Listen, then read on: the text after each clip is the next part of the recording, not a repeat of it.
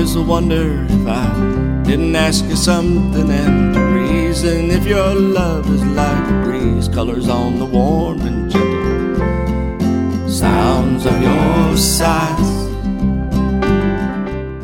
Welcome to Creatives. This is Ken Lennick. I'm going to start the episode today with a little commercial, if you don't mind. I ask your support. You can go to Spotify, put in Ken Lennick as artist, and you'll see my entire discography, at least the last, 8 albums. And you can listen to the music and put it on your playlist. It'll be very helpful. Thank you. Also, I have, of course, my music is available on most music sites, on Amazon and iTunes, as well, also to purchase, download purchases. I appreciate that. And also my books. Barnes & Noble has all of my ebooks. Again, just put author Ken Lennick. And on Amazon Books, you can buy paperbacks. I have 3 anthologies of short stories and poems, very dark, scary at times. Most of those books are dark, and they were written during a time when I was very ill and a lot of morphine. So if you're interested in how a person writes when they're on a lot of morphine, that's a good way to go. Anyway, I'll thank you ahead of time for your support, as well as making any donation you can make on WordPress or on Anchor or any of the sites. I would love that as well. Anyway, let's get on to the show. The conversation I want to have is a very simple one. We've been having some esoteric conversations lately. This is a real nuts and bolts one because it affects me personally. I'm having a difficult time. The last album we put out was successful, I hope. And now we're on a new project. And a new project always puts me in a little bit of a funk.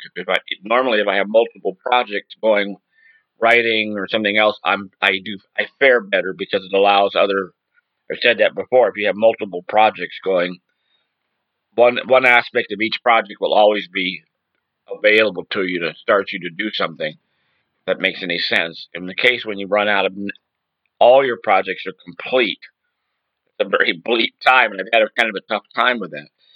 And it came to me that there's a certain process, and I want to get this across because it's starting to work, is that don't discount at all your skill sets, because that's how it starts. If we hope that a project comes in, like a blinding flash, just a flash of inspiration, and then we move on it and we just feel great and everything else. But sometimes it doesn't come that way. I don't know whether or not we're on a different frequency and the universe's frequency is missing us. Like if somebody throw a ball at us and it's half a block away and we weren't even there to witness it. That may be the case. But I can tell you, if I want to get esoteric about it, you can bring that signal in to you.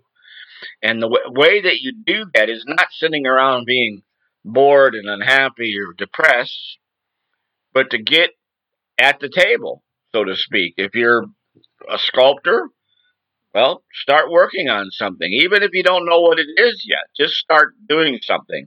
If you're a writer, write. Just free form it. Begin to write.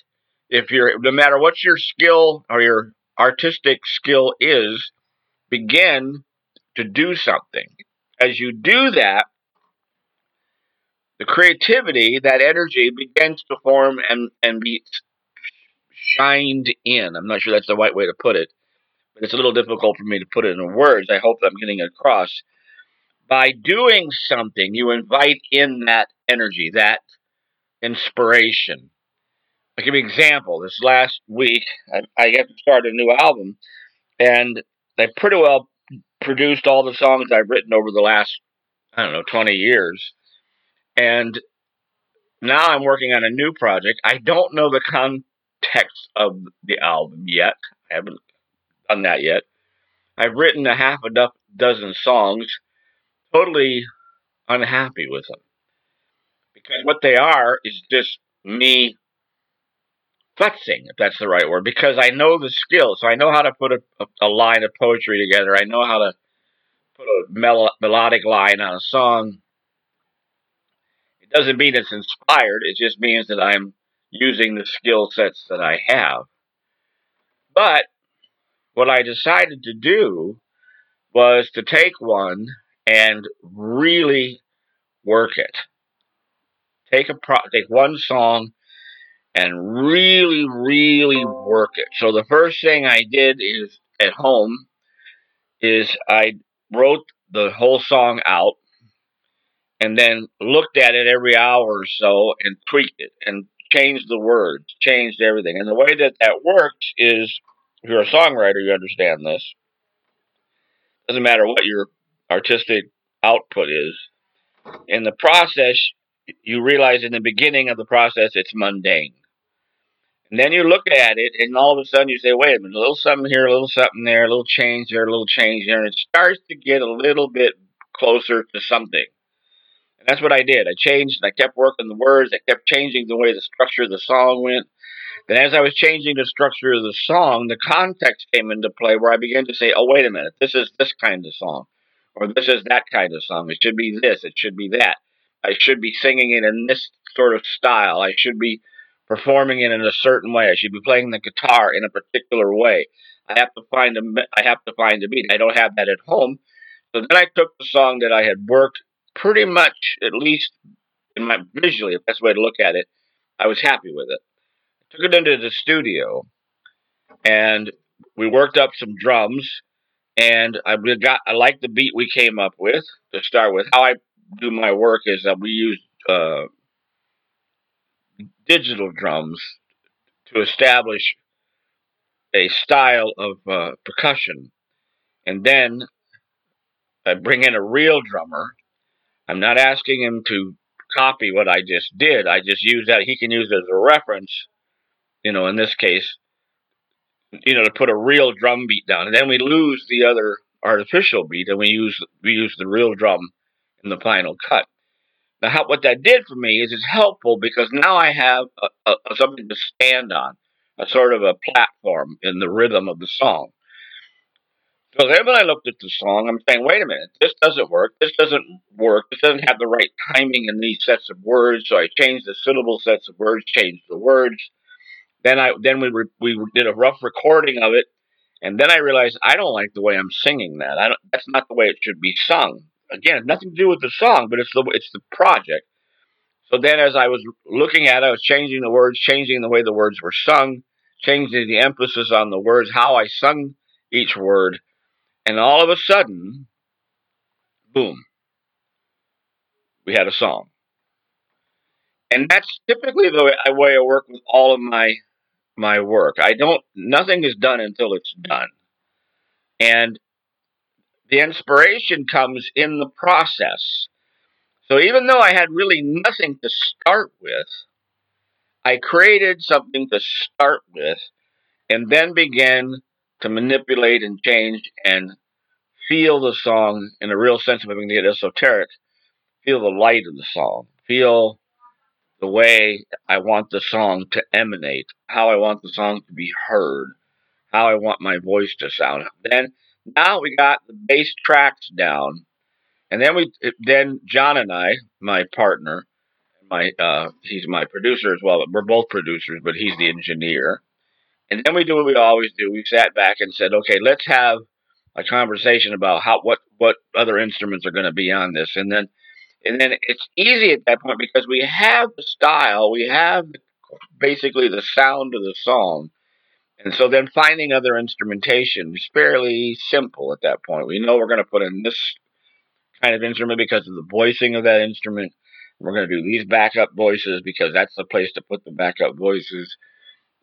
We have to determine whether that the way I'm singing it, whether I'm talking it or whether I'm singing it, whether that's going to work with backup voices. All of this is process.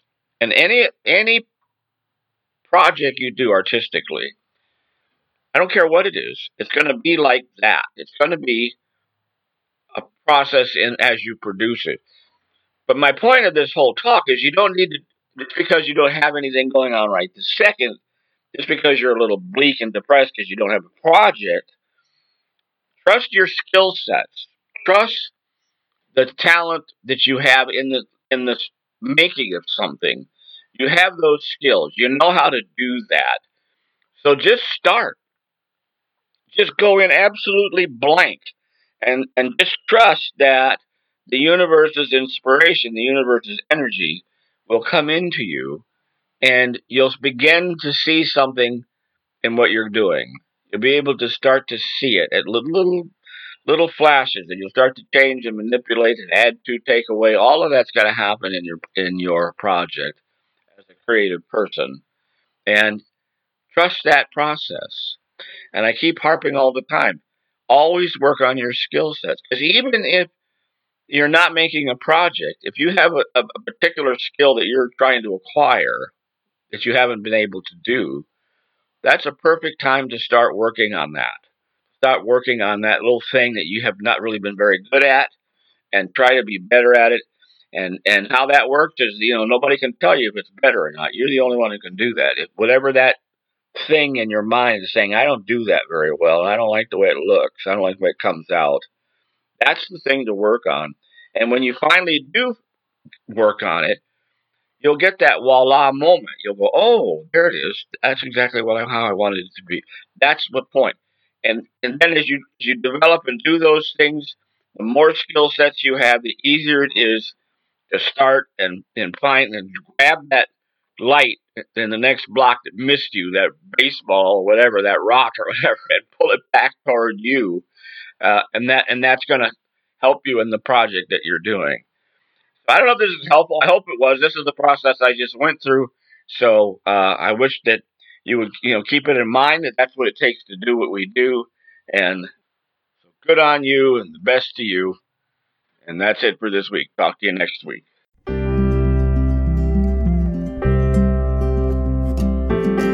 Well, I'd always wonder if I didn't ask you something, and the reason if your love is like a breeze, colors on the warm and gentle sounds of your sighs.